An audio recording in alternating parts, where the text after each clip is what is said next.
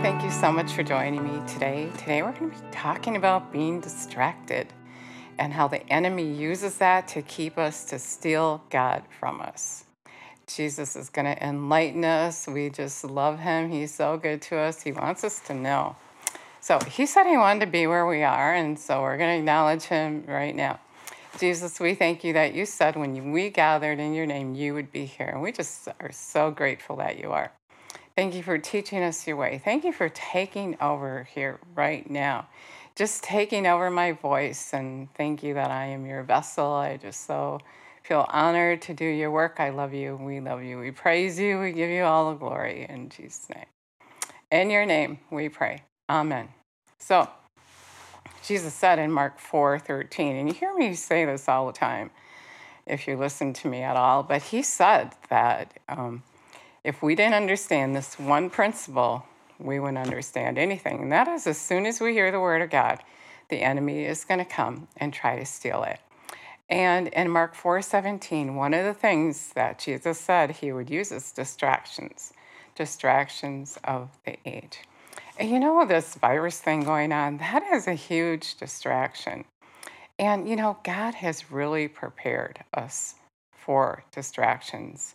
If we've been letting him get those dead branches off of us, like he talks about in John 15, he said, I'm the vine, you're the branches. The Father is the vine dresser.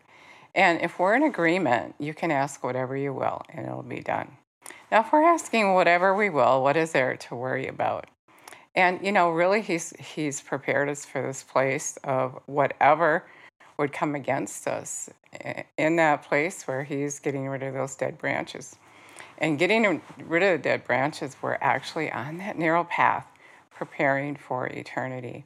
And whatever Satan tries to throw our way, it's not going to be a problem because we've been on that path. We're recreated in Christ Jesus, born anew. Now, if you haven't gotten on the path and you're all stressed out with what's going on or whatever else might be going on in your life, then get on the path. Go ahead and jump back on that vine and let him take the dead branches off you.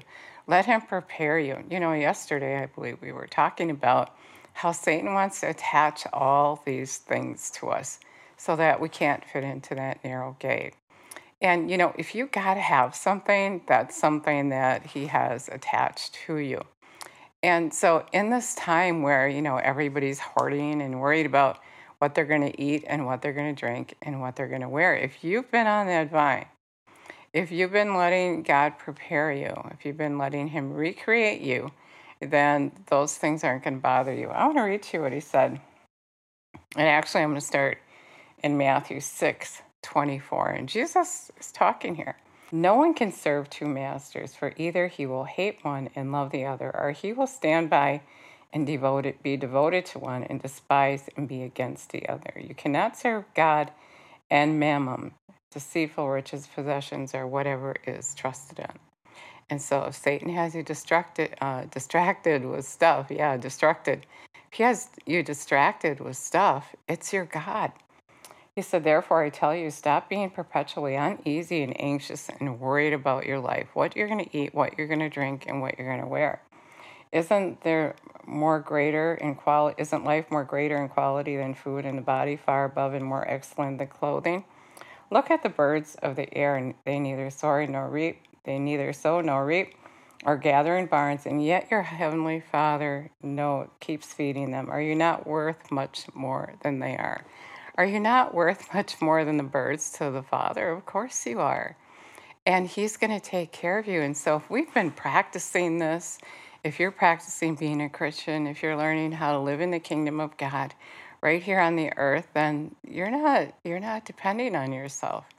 And you're not worried about your life, what you're going to eat, what you're going to drink, and what you're going to wear. You're not going to be rushing off to the store to hoard up and make sure that you have enough. Your treasure is in heaven. You know your heavenly Father, and you know that he's going to take care of you. And, you know, in anything that you worry about, you're worrying really because you don't know him. And he wants you to know him. He wants you to know him so you can trust him.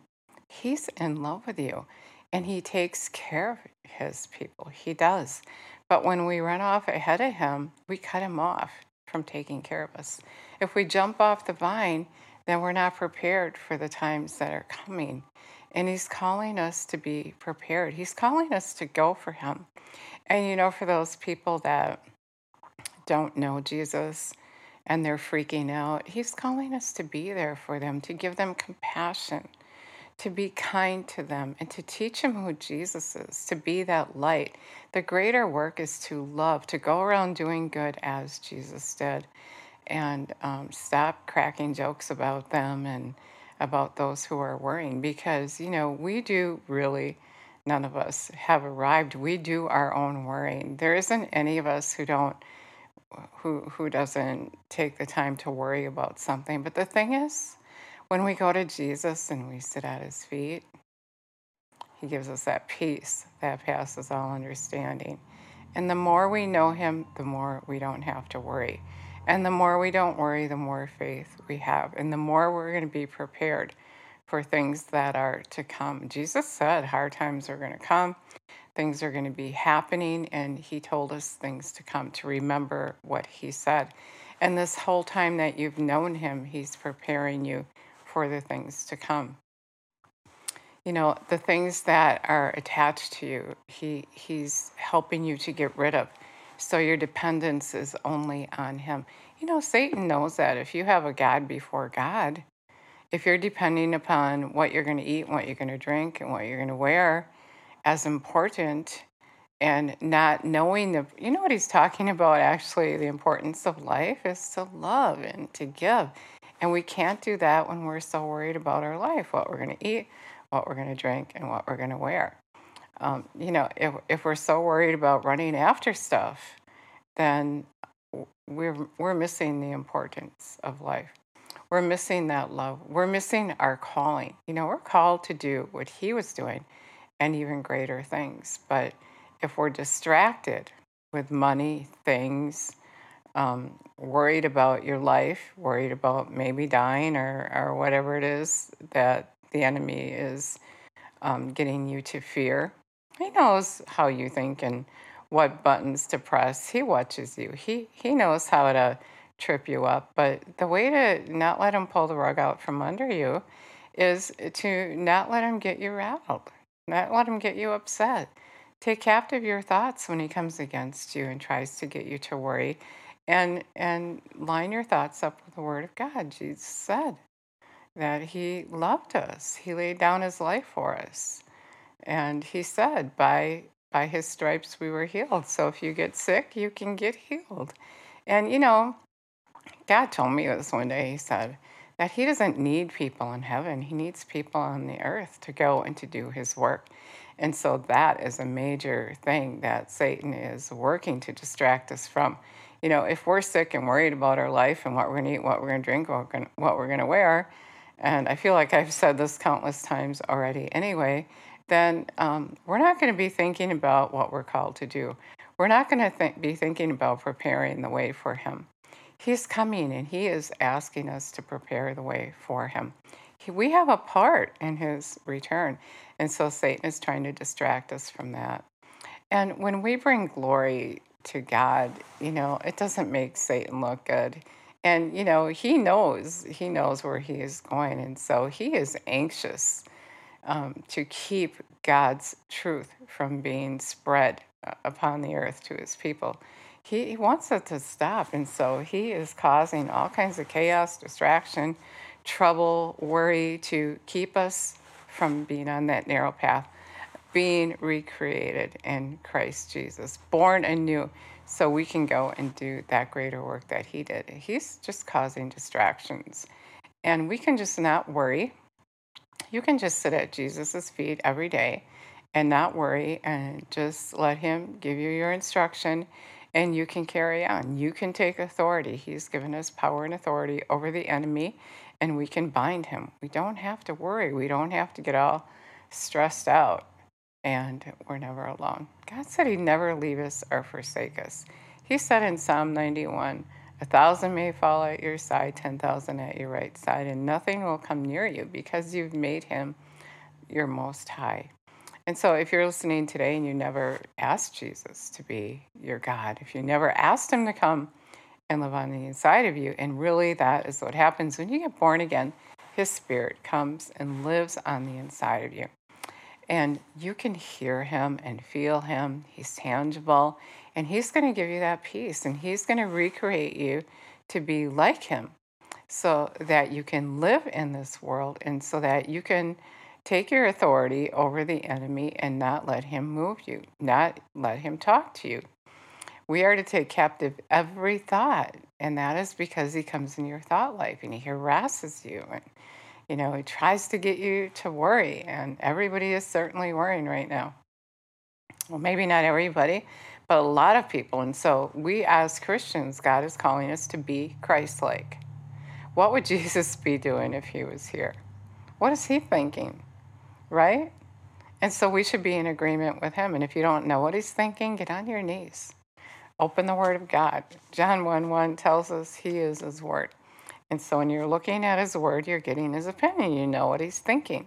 And so you can think that very same thing. You can be in agreement with him. And that's going to take care of all that worry that you might be worried about. And so, Satan has a ploy. He has a plan. God has a good plan for your life. Satan is out to kill, steal, and destroy. And so he's using distractions, worry, anything to keep you from your walk with God, anything to put a God before God, like we read in Matthew 6:24. No one can serve two masters. And so really, when you're running after stuff and you're worrying, you're serving Satan. He's your God. When he's got you in fear, you're worshiping him. You're not worshiping God. And you may not know that. You may not have known that until you just heard me say that today, but it's true. He is the author of fear. He is. And so this is his plan. Jesus said, if you didn't get this one thing, in Mark 4:13-15, you wouldn't get anything. And then he explained that as soon as we heard the word, the enemy would come and try to take it. And so he is trying to take God from you. And as I said when we started, if he can take God from you, he's got it all. And he is, in Acts 10:38, Jesus went around doing good, healing all who were harassed and oppressed by the enemy. And so he is harassing and oppressing. He is putting us in like a mental prison if we let him. But you don't have to let him. Jesus gave you power and authority. He said, whatever you bind on earth is bound in heaven. Whatever you loose on earth is loosed in heaven. And so you got authority over him. You're his boss. You don't have to worry. And so if you want to be happy, if you want a good life here on the earth, if you want to live with Jesus when you leave here, then you want to get in agreement with him. And in order to get in agreement with him, you got to know what he's thinking. You have to know his opinion. And so you don't live by the opinion of man, you live by his opinion. You get in the word and you start agreeing with what he said, what he says, who he is, how he thinks. And then you can live in that peace that passes all understanding. You can be a part of his quest. You can be teaching people who he is. You can be doing your part in the kingdom of God. You can be doing what you were created to do. You can have happiness, peace, joy, and contentment, even in the midst of chaos. And so instead of leaning on yourself or being so concerned with what another man is thinking, we got to go to God and find out what he's thinking. And, let him tell you everything's going to be fine. You're fine. It's good. You can do this or you should do that or console this person. He is love and he wants all of his people to know him. And that is why Satan is causing so much chaos. Because he is trying to steal God from us and we don't have to let him. We don't have to let him control us. And so when you ask Jesus to come and live on the inside of you, he comes and he lives on the inside of you. He's there for you all the time. You're going to hear him. He said, my sheep know my voice. We're going to know his thoughts. Corinthians tells us that. He's going to be there day or night. In Revelation 3:20, he said, if you invite him in, he's going to dine with you, which means he's going to be with you all the time. And you're going to be connected to that vine, and he's going to start taking the dead things off of you, the dead things of the world, the things that aren't going to do you any good, the things that are dragging you away from Him. He's going to teach you. And He's going to show you the power and authority that you have over the enemy, and just He's going to make your life good and full of peace and joy. And it's a good life. And you got Him to count on. You have Him to count on. You don't have to worry about what's going on around you, because He's going to take care of you. And when you leave here, you're going to be with Him. And so there really is nothing to worry about when you make Jesus Lord of your life. And I'd love to say that prayer with you if you'd like to say it with me. And let's do that. Jesus, we want your peace. We want your knowledge, your revelation knowledge, your wisdom. We want all that you have. We want to live in your kingdom and be a part of the answer. We want to make a difference. We want to show who you are. And we're just asking that right now you would come and that you would just dine with us. Just come and be with us all the time. Just go ahead and change us, teach us, get those dead branches off of us, and help us to be committed to you. Tell us our assignment. Show us where you want us to go, and we will go. We will go for you. You said the harvest is plenty and the workers are few, and so we want to be those workers. We want to make a difference. We want to show who you are. So we're asking you to come and to teach us and bring us up. Bring us up. Teach us how to be like you. We love you and praise you in Jesus' name. In your name, we pray. Amen. So I just feel Him prompting me to tell you, so many people say they've asked God what their part is over and over again, and they haven't heard Him. And really, when you ask Him, He gives you a little bit at a time. It really is more like a correction. He starts teaching you and molding you how to live in His kingdom. And so what He tells you to do might not sound like an answer. His first instruction may be for you to, I don't know, love someone, forgive someone, something in your life that needs to be changed so that you can represent Him. Maybe not judge someone, have more compassion for someone. Maybe He'll ask you to change jobs, to move. I don't know. But when He starts directing you, that means He's leading you down that path that He has created for you to walk. And it leads to that thing that He's calling you to do. It leads to the good life. He is good, and He has a good plan for you. And He's going to lead you that way, and it's just one direction at a time. And so you got to take that one direction at a time and just do what He's telling you to do. And then He's going to give you another direction, another direction, another direction. And then all of a sudden, you're going to know where you're going. You're going to know the plan. And you should keep asking, keep on seeking, keep on knocking. And that door will be open to you. Matthew 7:7. God is so good. He's so in love with you.